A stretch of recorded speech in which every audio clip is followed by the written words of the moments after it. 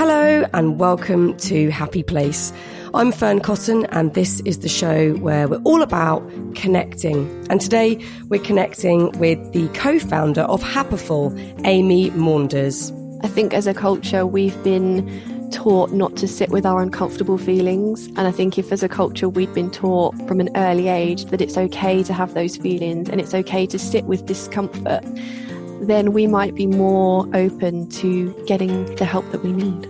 Happiful, as you know, has been supporting this series of Happy Place. So sitting down with one of its founders gave me a real understanding about what they've achieved in destigmatising mental health, and Amy's own journey does not disappoint.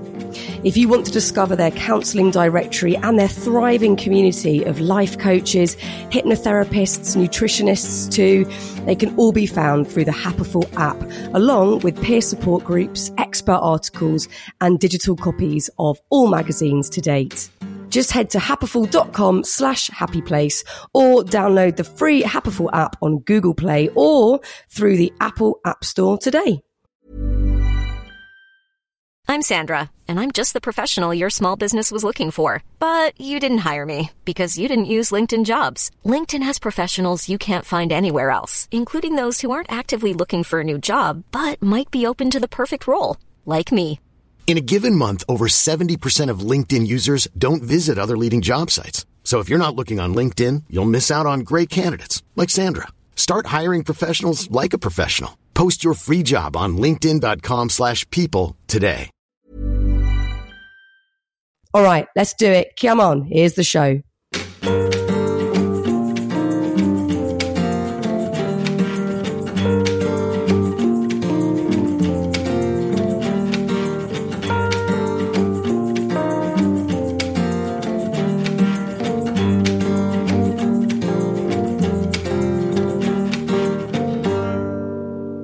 Hey, Amy. Hi, Fern. How you doing? I'm really good, thank you. How are you? Oh, I'm well. I'm so glad that we could have this chat today. It's wonderful to have you guys at Happiful magazine on board with the podcast. I think everybody can really kind of understand why we'd work well together. It seems like a perfect fit for both of us. So I'm so happy that we're getting to do this. Yeah, me too. Really happy.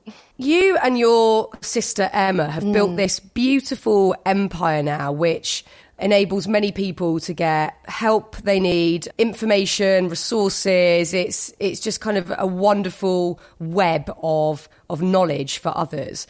And I know that for both of you, it was built on the foundations of sort of very personal experience of your own mental health problems. And that starts from when you were kids, I believe. Is that correct? Yeah, really young, yeah. So how old would you have been? And when, I guess, I'd love to sort of understand, you know, how you felt at the time, because this is obviously a much newer conversation that we've been having nationally and globally, talking about mental health. So what did that look like for you as kids? Okay, so for me, the first time I noticed that there was something not quite right, I was 11 and I just started secondary school. I'd come from a school where I didn't have many friends coming with me and I sort of joined in with this new group. And I experienced a bit of bullying in year 7. And it wasn't enough for me to be, you know, really taken by it, but it was enough for it to affect me. And it triggered me into a whole episode of OCD. You know, this wasn't probably the first experience of anxiety. I'd had smaller things happen with small thoughts and even a few tics when I was really young.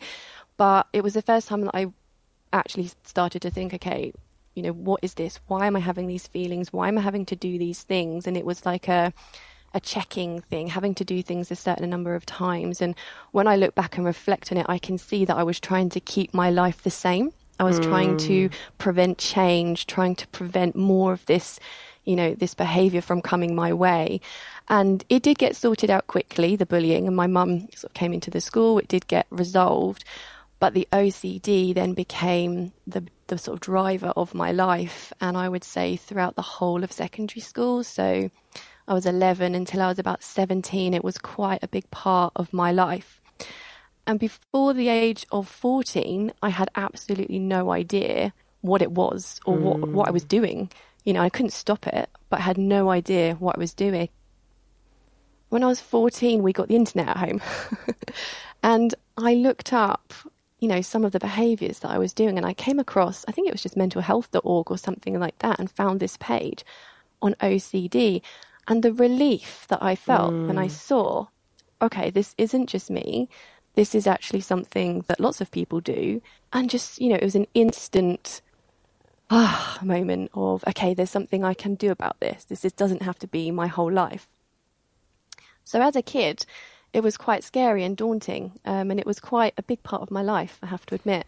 Well, having 2 years without having any inkling as to what's going on in your own mind, and there was no one to talk to either. I mean, did you No. reach out to friends or your parents even, or did you just feel like this is absolutely not something I can talk about? No, I'm quite a private person generally, and I've been like that since I was really little, so this was just mine.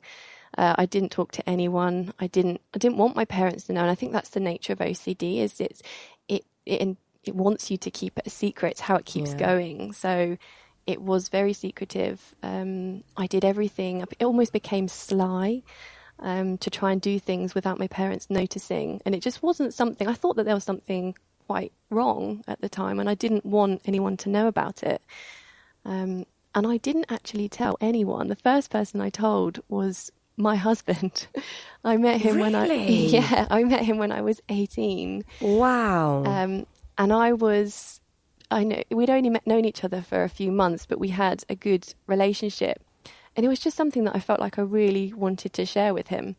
And when I told him, and his response was, "Oh, okay," it wasn't anything. It didn't change his mind about our relationship. It kind of gave me the confidence to think, okay, this is something that I can talk about.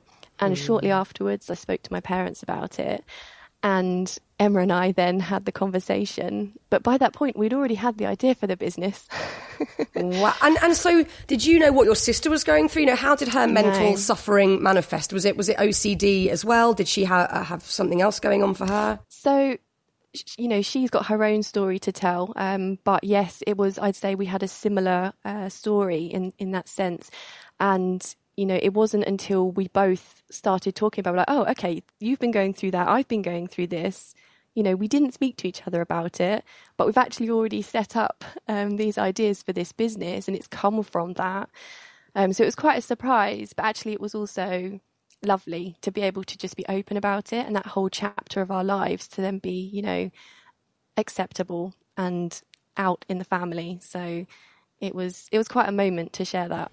Isn't it such a shame that I think with probably all mental illness, there is that side that does feel full of obviously worry, concern, but also shame. And it's something that I've certainly experienced myself. And that is probably one of the most dangerous elements of it, because then you don't speak out and you don't talk, and also you start to probably isolate even more because you can't imagine that anybody else could have the same thing going on. I certainly felt like that about panic attacks later down the line in life, but certainly earlier on for me, my own sort of I guess way of trying to control a life that felt quite chaotic at the time was bulimia, and I wouldn't have dared say anything to anyone. It took me, years and years to be able to sort of talk about that openly, and I still feel highly uncomfortable talking about it now in some respects. But it's such a shame because, as you've just articulated there,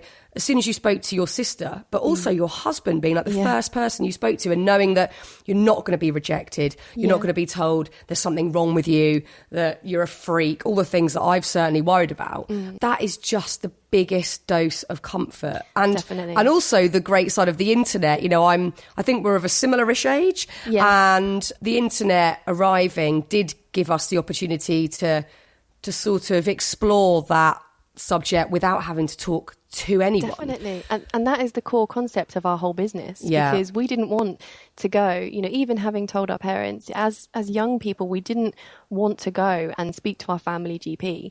We didn't want to go somewhere where there wasn't that confidential aspect. So the idea for Counselling Directory came from Emma's own experience, and it was her who had the idea to set up somewhere online where you could just go on, find someone that could help you, and go and do it privately without having to let anyone know. There was that whole confidentiality aspect around it for people who weren't able to speak to their partner or speak to their sister. and that's where the whole concept of the business started from. It was, where can we find a counsellor without having to go through, that usual process. And I think also the brilliant thing about Counselling Directory and what you do is giving people a bit of agency over who they end up speaking to, because I'm sure you'll agree that it's a pretty terrifying thing to talk to an outsider about your innermost, demons and thoughts and feelings for the first time. It's a really scary and at times unimaginable thing to be doing. So did you find a counsellor before you set up the business, or did you set up the business and then start counselling? How did that work? Okay, so we set up the business. We were pretty young, so I was only 19 when we actually officially registered the business. Emma was 21, and we went through about 8 years of the business. What, before seeing a counsellor? Yeah. No way. The irony. This is amazing. I know, but I was so young, and the thing is, with the business, so Emma was very much the brains behind the business. It was her idea. She was very into the psychological side, the content. I was very much the creative side. So I came from a graphics design background. I very quickly fell into computer programming and development because that's what we needed. It was just the two of us, and my husband, who is also a computer programmer, or was. He helped me find my way with that, and I built all of the initial websites and all the platforms. And Emma was very much the marketing, the business development. We had very separate roles within the business. So I stayed out of that side of things quite a lot at the beginning, and I was very much in my own little creative bubble, designing, developing, creating what our members wanted, creating what our customers wanted. And so work became a huge focus and a way for us to kind of go into that striving and creating, and it kind of took our minds off everything for a long time. So although it does, doesn't it? Often, like, if you have something creative that you're buzzing about, I think not necessarily that it's a long-term cure or remedy, but I think it is helpful to have something that anchors you in that way. Definitely. So before we carry on, because I'm so interested in this whole journey, is so wonderful. For people that don't know about Counselling Directory, just explain to us, how it works. And I know you've obviously got other directories now to find nutritionists and hypnotherapists. If you could just sort of talk us through how a user might find your directories and then find the right person for them. Yeah, so if you go to any search engine and type in counselling, we'll usually come up pretty near the top. And it's counsellingdirectory.org.uk. If you just put in your postcode, we will show you. We've got 17,000 counsellors listed now, and over 12,000 are doing online at the moment, so there's still availability for that. So you just type in your postcode or your area, and we'll show you all of them, all the counsellors listed in order from where you are, so the ones closest to you. One of the biggest benefits at the time, so if you think it was 2005 when we launched the website, there was nothing else around at the time that could show you extra information about a counsellor. And when like you said, when you're going to see a counsellor and you're divulging your innermost secrets, you kind of want to know that that person is somebody that you're going to be connected to and somebody that you want to see. So that was the whole purpose of the directory, was to show not only a profile picture so you could actually see who you were going to go and visit, but also, where did they train? What qualifications do they have? Who are they as a person, and what are they offering? What is there a certain thing that you're looking for? You're looking for help with anxiety, with depression. So their profile pages are designed to show you everything you might need to know and see if they will fit. And really, I think it's a feeling, when you look at that profile and you see that person and everything that they've given you about themselves, it's a feeling. And that I'll explain later about my counsellor and how I found her, but it definitely was a feeling of, yes, this person, I want to go and see this person. So it very much started with the profiles. They were the centre, the hub of the site. And as we've grown, we've added on lots of new things. So we have articles that our members write for us. They're able to advertise events and workshops that they're running. We've now got our own podcast, so thank you very much for your interview. Oh, it was so lovely doing that. I so enjoyed it. I loved listening to it. So there's now all these other aspects of the site as well. The members have got their own area where they can log in, and it's really just a whole site dedicated to helping you find that support that you need.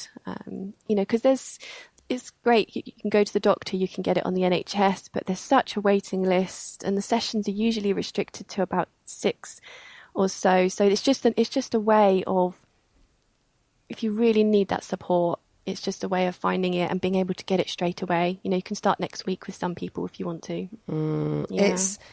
It's so important. So going back, you're in this wonderful creative bubble. You and your sister are buzzing about this new idea. There's a need for it.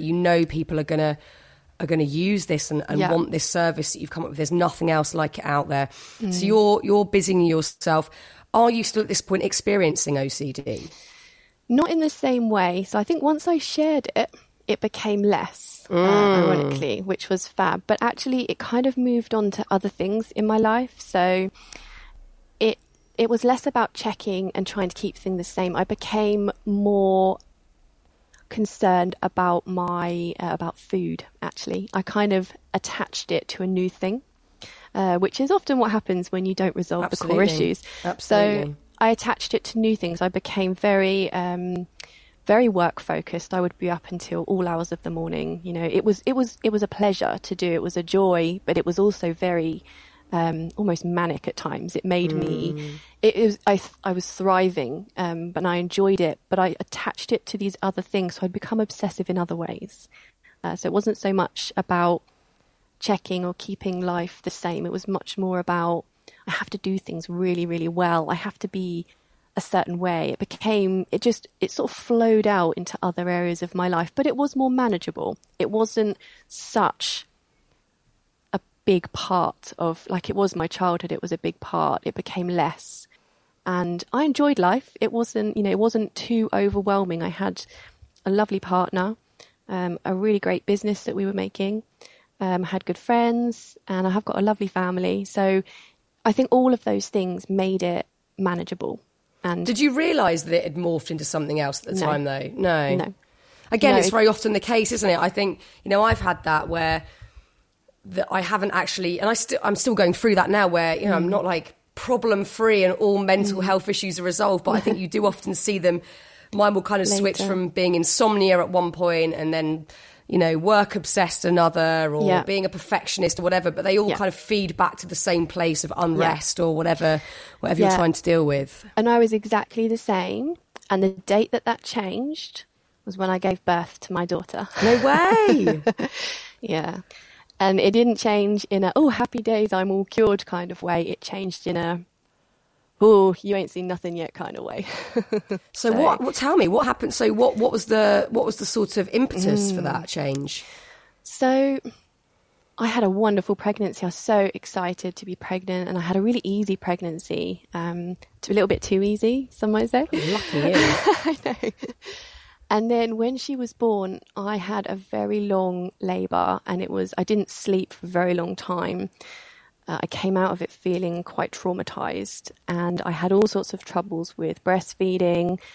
And at the time, I'm in a place where I haven't done any work on myself. I don't know who I am, and I'm listening to the midwives, and I'm feeling a lot of pressure to be able to breastfeed, and I physically couldn't do it. I experienced some medical complications weeks down the line. It didn't feel good. It didn't feel like I wanted it to feel. It didn't feel like I expected being a mother would feel. It took me a while to actually realise, again, I was in it. I was very much in it, and, doing the things that you do as a new mother, taking the baby out for a walk and dressing the baby and being at home with the baby. And I'd come from being the owner of a business and somebody who ran a business. I took a month off before she was born, and all of a sudden the sense of responsibility that came with this new baby just absolutely overwhelmed me. And I found it very difficult to sleep for the first few weeks. I would say I had very little sleep, and I think that caused quite a few reactions in me. It wasn't, and I carried on. I carried on as I'd always done, carried on, pushed through, was the best mother I could be at the time. I enjoyed my little girl, and she was a wonderful baby. But it got to about 9 months down the line, and I thought, this isn't how it's supposed to be. This isn't how I'm supposed to feel. This is so much more than being a mother. This is like my whole life's, anxiety compounded into this moment. So I went on to Counselling Directory, and I did. I went on to Counselling Directory and I searched, and I was instantly attracted to one of the counsellors near to me. And she was able to start seeing me within the next week. And I worked with her for about 5 months every week. I went to see her. And after 5 months, I felt like a new woman. I felt, it wasn't, I had much more to go. But for what I needed at the time, I was able to become the mother that I knew I wanted to be, and to have the relationship with my child that I wanted to have. So the thing I loved about my counsellor as well, she never diagnosed me with anything. It was just me and her. It was our relationship. And she understood me, and she does understand me, I'm sure, better than anyone else. That she was able to give me something that I'd never had before. And it was life-changing. And is that just someone listening to you? Is that just being heard? Because, up until this point, you've told your husband about some of what's going on, but I'm sure not all of it. So to actually sit, you must have had a lot of stuff to go through with her. And I've been in this position before where I've started with a new counsellor or therapist, and you do have to delve back and go there and, relay a bit of your life history and what's been going on. How did that feel to actually put it all out there for the first time? Because sometimes you feel like you're actually admitting it to yourself because you're committing to it by saying it rather than just sort of ruminating on it the whole time. Definitely. And I think this was the first time I've this is not what I've been used to doing in my life. I've come from a very practical background, a family who has encouraged us to do well and support ourselves, a usual English British family. And emotions is something that's been very difficult for me, and feelings, and it's not something that I was very used to expressing. So to be able to sit in front of somebody and she didn't try to give me advice. She didn't try to tell me what to do. She just gave me herself, her whole self. And it took me a while to be able to go through all the things. I started off, with some of the easier things, younger, relationships and things like that. And gradually towards the end, I went into some of the more uncomfortable things. And it did take a while to really get out and express everything I wanted. And I think the difference is when you're sitting across from somebody who has no agenda other than for you to do what you need to do, it allows you to do what you need to do. And they're not going to judge you. There's no judgment. No. I think that's always the wonderful thing about speaking to someone that's completely impartial and not in your life already, is that they're not going to link it to something you've experienced together, or even they're not going to make, they're not even going to make it anything to do with them, which I think a friend or family member probably would, with great intent. I understand, I felt like that. Whereas I think counsellors and therapists, their job is just to listen and to pose questions to you to kind of help bring those feelings and stories out. And I don't know about you, but I've sort of mixed and matched with different therapists and counsellors over the years, and I really enjoy that experience now. I'm quite used to sort of going there and digging deep, but often something completely new and random will come up that I had not. It hadn't been on my agenda to talk about it on that occasion. It hadn't even been something I thought was worrying me. But I think the beauty is having someone that listens and can see that there's something else afoot, and they have the ability and the skill to bring that to the surface. And that's something that we as individuals might not even be capable of doing, ourselves, even though we know our backstory, we know our history. I think that outside perspective is so important. Yeah, and I think what you said there about the agenda as well. In the earlier sessions, I did go there with some kind of agenda of what I would speak about. And I've actually been back to see the same counsellor 3 times. So in different chunks, different transitions throughout my life. And now when I go to a counselling session, I don't take an agenda, because I know that what will come up in that session will be the best thing. If I go in with a planned thing that my conscious mind wants to talk about, it often doesn't allow some of the deeper issues to come forward. So I really try hard not to take any kind of agenda with me. I think that's such good advice. I think, when you perhaps first start a relationship with a counsellor or therapist, you do feel like you might need to be a bit organised and go in there with some notes or something that you feel is the big problem. But, they're so good at their jobs. You don't really need to. You just need to be willing to be honest and to talk and to sort of go there, which is scary. And I think also if you do have the propensity to be a bit of a control freak, which I certainly am. I feel like I want to be in control in those moments, but I think the most impactful sessions are where, like you say, you go without an agenda, you feel a bit vulnerable, you free fall a little bit, but you're in great hands and you're guided by someone amazing. I'm Sandra, and I'm just the professional your small business was looking for. But you didn't hire me because you didn't use LinkedIn Jobs. LinkedIn has professionals you can't find anywhere else, including those who aren't actively looking for a new job, but might be open to the perfect role, like me. In a given month, over 70% of LinkedIn users don't visit other leading job sites. So if you're not looking on LinkedIn, you'll miss out on great candidates like Sandra. Start hiring professionals like a professional. Post your free job on linkedin.com/people today. So this counsellor is someone you've stuck with, and do you still see them today? I don't at the moment, but I did recently. So I actually got, after I finished those first 5 months, I got pregnant with my second daughter, and that experience was completely different. It was very nurturing. It was much quicker, and it was just a much calmer, easier experience. But again, about 10 months after she was born, I started to have feelings of feeling disconnected from myself. I went back to see the same lady. I stayed with her for about 6 months, and it was during that 6 months that I felt the biggest shifts and the biggest changes. And I felt like I came out of that a new person, to be fair. Wow. At the same time, I'd started looking at other aspects. So I had started meditating. I'd started going to a yoga class. And, that's not something I'd ever really been into before. But it just, as I was becoming more self-aware and understanding my own journey a bit and being able to sit with these uncomfortable feelings, I started to look for other things outside of the sessions that would help me. And all of that sort of combined together just created this new way of being, this new perspective on life. I've gone from, I think often it's a bit of a combination, isn't it? I mean, I don't know about you, but I don't think I can ever rely on one thing to keep me on the straight and narrow mentally. I think it is often the case, and it's not got to be,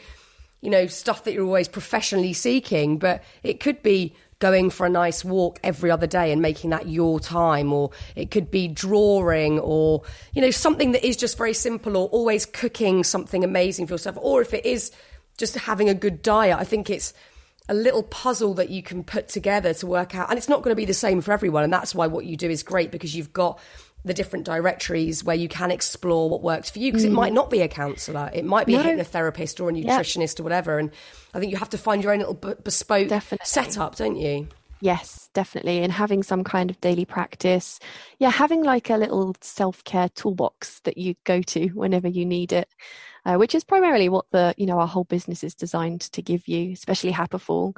We kind of moved away from having a professional that can help you into all of these articles and resources and people talking about things you can do to help yourself. And that's, what Happiful brings to our business. And that's what our app brings to the business. It's just such a way for you to say, okay, yes, the counsellors are there, the hypnotherapists are there, but actually I can do a lot of it myself by having the tools and the resources. That's what that was the purpose of Happiful and what we try to bring to the business. No, you've certainly done that. And I mean, this year especially has been utterly bizarre for so many reasons and so intense. And, I speak to, on a WhatsApp group, my oldest group of friends who are, my sort of closest friends still from school. And I think everybody's sort of struggled in a certain way. And people in my life that have never experienced anxiety or never experienced insomnia and now feeling the effects, because we're all trying to subconsciously process so much and digest so much, and also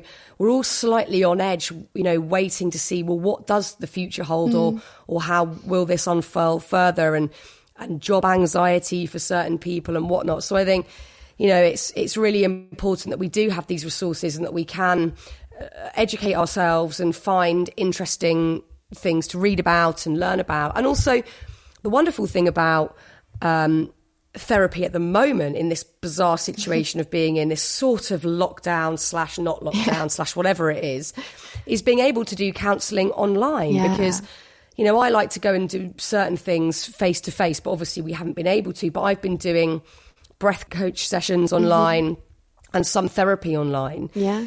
And actually it's made everything a bit easier because I'm not having to schlep into London or get stressed about, oh God, who's going to look after the kids? Is my husband going to be at home? Whatever. I can pop up here, Jessie will be downstairs with the kids or whatever, get on my laptop, and then I walk downstairs and I'm instantly finished and back with my family. So I think for people that have felt nervous before, this is perhaps quite a good time to step into trying counselling for the first time. Yeah, definitely. I think so. And I think, there's a lot, if you turn on the news, there's a lot of fear, there's a lot of sadness, and, you can see it all going on around you, but actually it also provides a really great opportunity to pause and to reflect on life. And like what you just said, finding those things, whether it's counselling, whether it's starting a new yoga class online. And actually we have a bit more time, some of us, not everybody, because some people are still working and have, important jobs to do. But for the rest of us that are at home working, it kind of, gives us that little bit more time to not have so much of a gap between family life,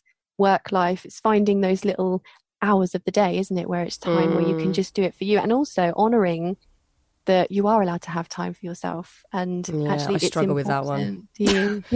Oh God, it's like so boring. It's like one of my Achilles heels. Like, why am I not sorted with this shit? I constantly think I don't deserve this. I shouldn't give myself the time. I need to work harder. I need to be a better mum. Like, I'm always so hard on myself, which I think a lot of people are, and probably especially women in, the roles that we're in, where we're trying to be a really hands-on parent, but also a lot of us work. Not everybody, but some people are. But we're all trying to juggle stuff. And I think we're very hard on ourselves. And I know that's still one of my biggest problems. My husband has to say, go and ring whoever it is that I know is going to, give me an hour of their time to sit and chat or do a Zoom or whatever.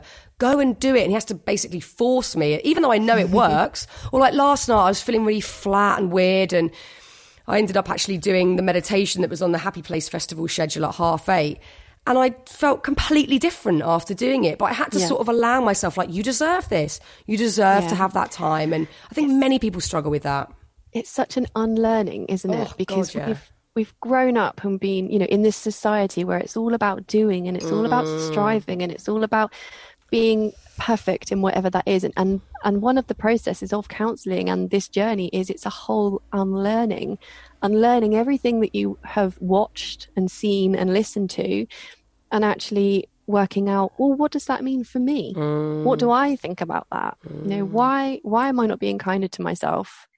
And so that, again, is one of the big bonuses of going to see a counsellor, because I think you get to uncover a lot of those things. What do you think the tipping point is? Having been someone that was wary about going to see a counsellor and actually saying these feelings out loud, speaking your mind and saying, this is me at the moment and this is what's happening. What do you think should be the tipping point for people to go, actually, I can't keep trying on my own anymore. I need outside help? I think it's such a shame, because the perception we have in this country is that you go to a counsellor when you're in kind of crisis mode. So if you need to get it free through the GP, then you have to set quite a case for yourself in order to get it for free. And in order to see a private counsellor, you have to have money. So there's this whole gap where actually it's not offered, it's not available. And I think for me, I went to see a counsellor because I was in a place of turmoil, but actually now I choose to go back to see my counsellor when I'm aware of a transition coming up, or I'm aware that something may change in my life. And I think that counselling is not a crisis point. Yeah. There are helplines for that. Counselling is one of the best self-development tools that you could ever put yourself through. If you give yourself the time and you have the money to be able to go and see a private counsellor, it is the biggest way to understand who you are, what you want, what your needs are, and how to express them to other people. And I think before I went to see my counsellor, I didn't know how to do any of that. I didn't know who I was or what I wanted. I thought I did, but actually my needs are very different now after having my children and taking a step back from the business. My needs are very different to what they were before. And, you know, I did say that I changed as a person in my counselling, and I would recommend it to anyone and everyone. I think if every 16-year-old got to speak to a good counsellor, you know, for a good, you know, 6-week period, even longer if possible, it would transform the society of the future. Well, this is it. And I do think we have quite a warped or perhaps old-fashioned view of therapy or counselling, because like you say, either it's used as a complete SOS, and I've done that before, where I've gone, I'll get to absolute breaking point before I see somebody, and I have done that previously. But if it is something that you've chosen to do regularly, it can be seen as something that's a bit like, oh, well, you know, it's all right for you know, choosing to do that, because I think some people do feel like perhaps they don't deserve it, going back to that feeling. But also, I think when you spend money on something, people, I guess, want to know, well, what is it that you're getting? Because it's seemingly fine to go and get completely pissed on a Friday night and spend 50 quid. But then when it's seen as being spent on a therapist, it's seen perhaps as something that's frivolous or luxurious. But actually, I think it's probably, if you are, you know, not everybody out there is having a tough time and struggling, but if you know you are, it perhaps should be a priority. Definitely. I think as a culture, we've been taught not to sit with our uncomfortable feelings and to kind of push them away. And I think if as a culture we'd been taught from an early age that it's okay to have those feelings and it's okay to sit with discomfort and to not feel good all the time and not feel happy all the time, because that's not life, then we might be more open to these conversations and to getting the help that we need. I mean, I've got, you know, well, Happy Place is called Happy Place. I've got a book called Happy. I use the word happy a lot, but I feel exactly the same as you, who has a magazine called Happiful. Happiness isn't this sort of final destination that I think we often, and I think this comes from the world of marketing, which is really, you know, not great. But in the last, I guess, probably under 100 years, I don't know, maybe 60 years or whatever, since, you know, when advertising got really focused on telling huge groups of people, if you do this, buy this, aim for this, you will be happy. You know, everything looks all happy in this advert or wonderful in this advert. And we have sort of been indoctrinated by that way of thinking very subconsciously. And I think most of us, and we could sort of slip into this way of thinking for a few minutes of a day. It hasn't got to be, you know, perpetually your way of thinking. But we assume that once you've done that, once you've got that out of the way, once you've achieved this, once you've found this partner, once you've bought these shoes, whatever, there will be this sort of omnipresent happiness. But of course, it's not like that. It comes and goes, and it's something that undulates and something that, you know, could come out of the blue when you're not expecting it, but also could land there when you completely are expecting it. And I wonder what your relationship with that has been. You know, did you have a sort of a different view of happiness before you started counselling?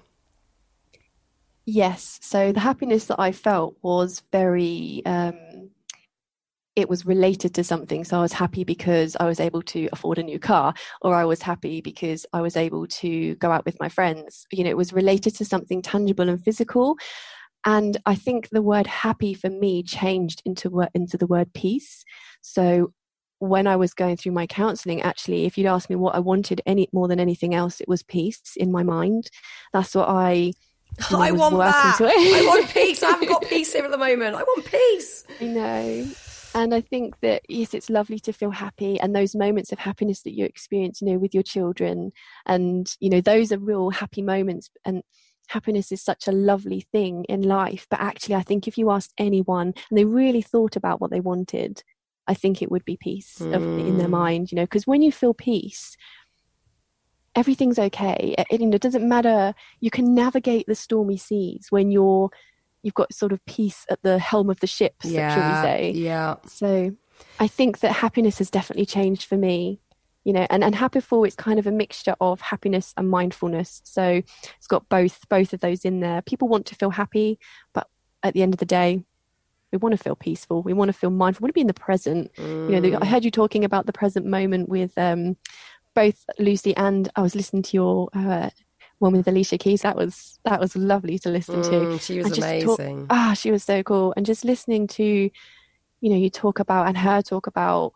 being in the present, taking it a day at a time, taking it a minute at a time.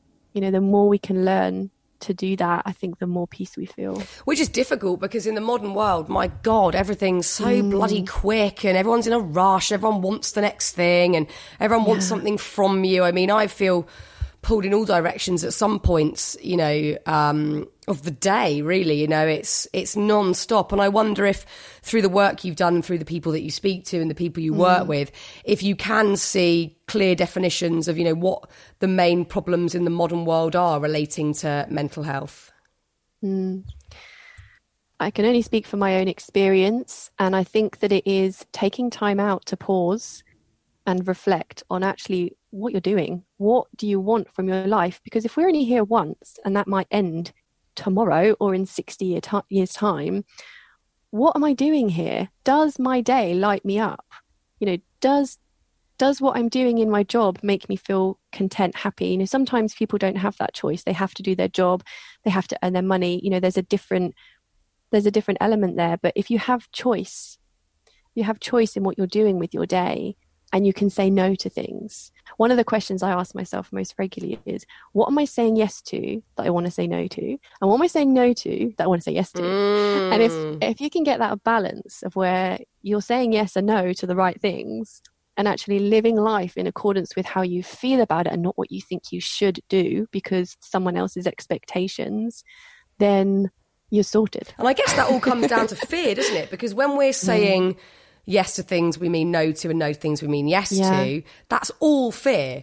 Because if you're saying, no, I don't want to do that, it's probably because you're terrified that if you do, it will go wrong. And if you're saying yes to things you mean no to, it's because you're too terrified to probably upset somebody. So that's just looking at fear and how much fear is around us. And that at the moment is a lot. We all know that. Yeah. So we probably are experiencing that more now than ever. Yeah. The core of it, I think, is when you can come into yourself and listen and trust yourself.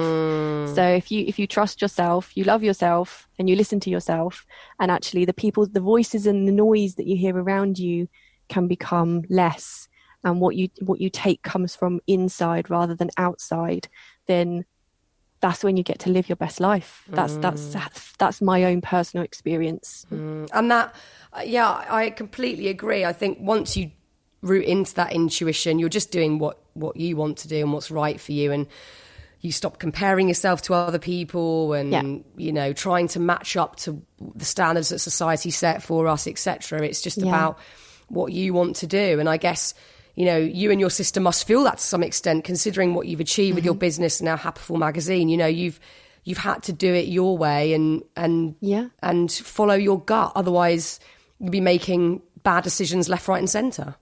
Do you have a sort of sisterly manifesto of like how you work together, and do you talk more to each other now about your mental health? Now you've kind of based a business on it. Does that actually become part of what you do together with your work? Yeah, so I think that with Emma, because we've both had our own counselling journeys, we both got quite deep into ourselves. I'd say lots of our conversations are based around, what you would call mental health, but we just call it kind of inner work, inner exploration, the deeper subjects of life. She's the person that I have most of those conversations with. You can't have those conversations with everyone, and she's always wanted to have those conversations. She's always been there, but it took me a while to sort of catch up and go through my own journey in order to do that. So we still talk, we still have work meetings, but our whole business has shifted as well, because as we change and we grow and we want to do more, that's, yes, the business is wonderful and what we've created is fantastic, but what can we do with it now where we are that will help other people to find the journey that we have found, to take that even further? What else can we do? we're kind of at that point, and that's what a lot of our discussions sort of revolve around. It's exciting. It's so exciting. Yeah. And I think, are your kids the same age as mine, I think? Are they 7 and 5? Yeah, 7 and 5. Yeah, so I've got a 4, nearly 5-year-old and a 7-year-old. This is something that I think about a lot, and worry I'm not getting right. You know, it's such a minefield, sort of, you know, thinking about your own kids and how they're going to grow up in this world and how you're going to support them, etc. Yeah. Do you talk about mental health, or, you know, how do you sort of deal with emotions and talk around that with your children? There's a lot of emotion in my house. God, same here, bloody hell. So I think the thing is allowing the emotion. Yeah. So my children are very emotional, and they are better at it than I am. So they've been in touch with their emotions from day one, and I guess I work quite hard to not suppress those. Yeah. So I think it was mentioned that I'm training to be a counsellor, and I think that during my training I have learned more of how to hold space for them. So when those big emotions of anger and just distress come up, and, you know, it sort of grinds at you, and you really, it's taking a breath, and, you know, having that awareness that's been learned to actually say, it's okay, it's actually nothing to do with me, you know, you just need to get that out, and I'll just sit here until you're done. So that has been quite a learning process. God, it's hard, you know, isn't it? It's so hard. You don't want them to feel upset or pain about something that they don't need to. But like you say, you have to, you know, I'm getting better at that one. And it's my son who goes into these whirlwinds of emotion. And often he'll have a huge flip out, and then I'll just walk away, and he'll just pass out on the sofa and go to sleep for an hour. It's like, okay, that's worked out really well. I mean, it doesn't always work out that well, but sometimes it's they just need to get it out of them, don't they? Just express. I mean, we all do, but we get socially conditioned as adults to sort of not have a tantrum, essentially, which I think we all want to do quite a lot. So you're training to be a counsellor at the moment. What was the sort of decision making around that? I mean, obviously you know that it works and it's brilliant, it's lovely, but it is a lot for you as a person to, like you just say, to hold space for multiple other people. You know, what made you want to go down that road? Okay, so after that second period of counselling that I spoke about, that 6 months where I felt like I, you know, very much changed as a person, I didn't really make the decision. This course kind of fell into my lap, and when I saw it, I had this overwhelming feeling of, I want to do that. And I followed it, and I just applied there on the day and thought, you know, that speaks to me. And if I can give another person an ounce of what my counsellor gave to me, then I know that feeling is the feeling I want to feel for the rest of my life. Wow. That's so cool. I love it when that happens, when you're not necessarily planning something.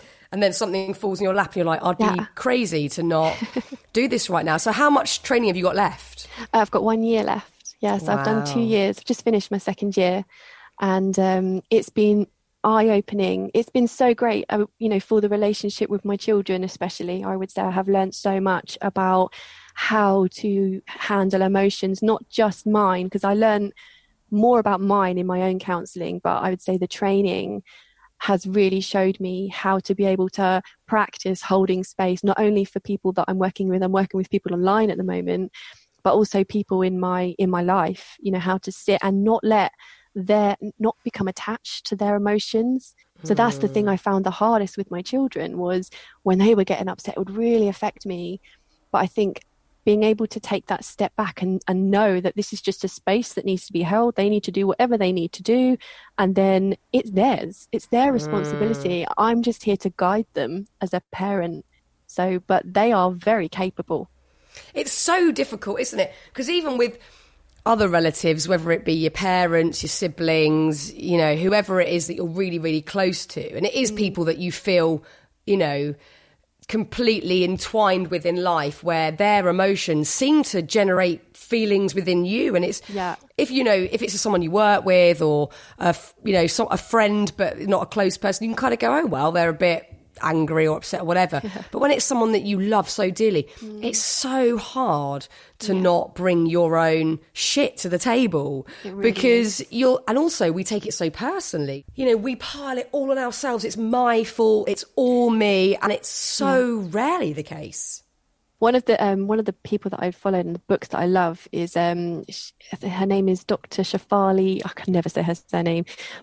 Dr. Shefali Tsabary, but she wrote The Conscious Parent, and what she speaks about is how your children are there to bring up these emotions and these triggers inside of you so that you can work on them. God, that's so They true. bring them to the surface, and it's like, you know, we get so frustrated with them for doing it, but actually, you know, they're doing us quite a favor. They're showing us all the things that are in there that need to be worked on. They're triggering us constantly, and I think that it does give you a lot Patience to work with. Patience your children, is the one. Your children. Patience is the lesson that I'm Yeah. certainly not learning, because that is the one I still find so hard. Like, oh my God, I need to just be patient. It's absolutely bonkers. But yeah, I think that's a really good thing to sort of think about, is just allowing other people to feel how they feel. And I wonder if to do so, that requires you really having to accept your own emotions first. Like, I think once you maybe nail it with yourself, then it's much easier without other people. Definitely. That's what I've got to do first then. Yeah. I'm not quite there with that one. There's so many things I find myself so frustrated about, that I'm with my emotions and how I'm feeling and my reactions to things. And I think, you know, perhaps that acceptance is a very good place to start to then make all other relationships easier. Self-acceptance is the key to life, in my opinion. It's not an easy one, but we can all try, and we can all try and find the tools to do so. Because I think it's so important, and it's so valuable. And what you and Emma do is so wonderful, sort of offering these services, you know, to anyone. If you've got a laptop or a phone that you can use to Google it, the information's there, the specialists are there, and like you say, we've got an app now that's got it all in one place. You can just download the free app. And like you say, you know, if somebody listening to this is perhaps looking for a nutritionist, a counsellor, a hypnotherapist, whatever it might be, would you say the key thing in finding the right person is looking for that gut feeling of, that's the person for me? Yeah. I think it is a feeling. So when you see something, you know, yes, we use our brains and we analyse and we can compare, but I think that there is a feeling. For me, it was a feeling, you know, and if you don't get that feeling, then just look at, you know, just look at all the information and think, what are you most attracted to? What do you feel is going to be right for you, where you are in your life at the moment? And I guess also not worrying if the first person that you end up working with isn't right. You know, It's not like you have to stick with that person to, you know, give them a nice time. You know, that's it, and they're not going to be offended. It's about you finding the person that's the right match for you, and that might take a few goes. Definitely. It may do, and most counsellors will call you before their first session, so you can almost get an idea when you speak to them on the phone.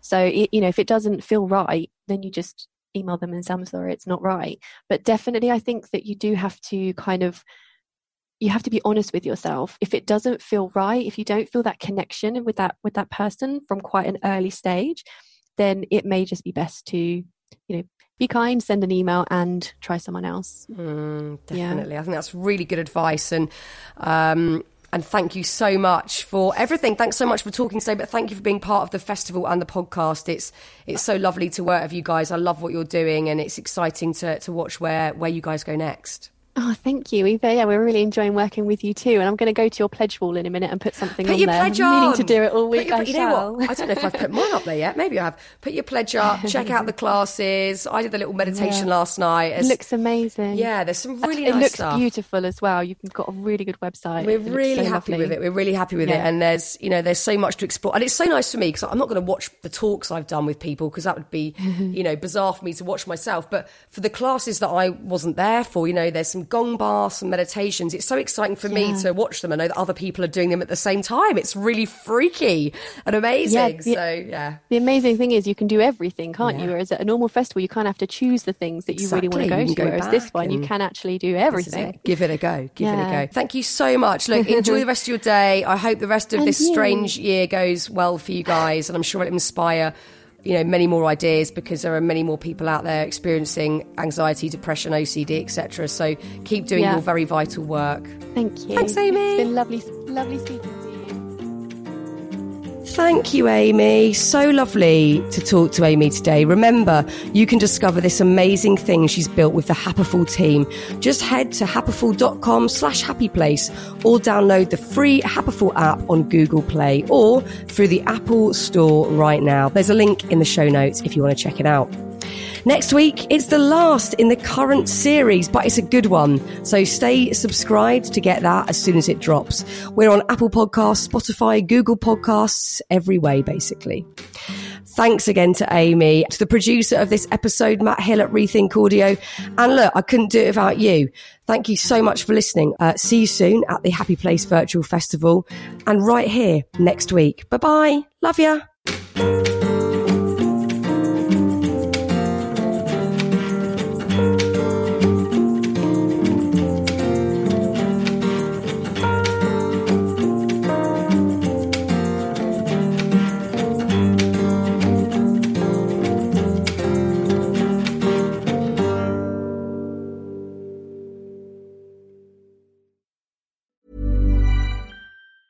Mom deserves the best, and there's no better place to shop for Mother's Day than Whole Foods Market. They're your destination for unbeatable savings, from premium gifts to show-stopping flowers and irresistible desserts. Start by saving 33% with Prime on all body care and candles. Then get a 15-stem bunch of tulips for just $9.99 each with Prime. Round out Mom's menu with festive rosé, irresistible berry chantilly cake, and more special treats. Come celebrate Mother's Day at Whole Foods Market.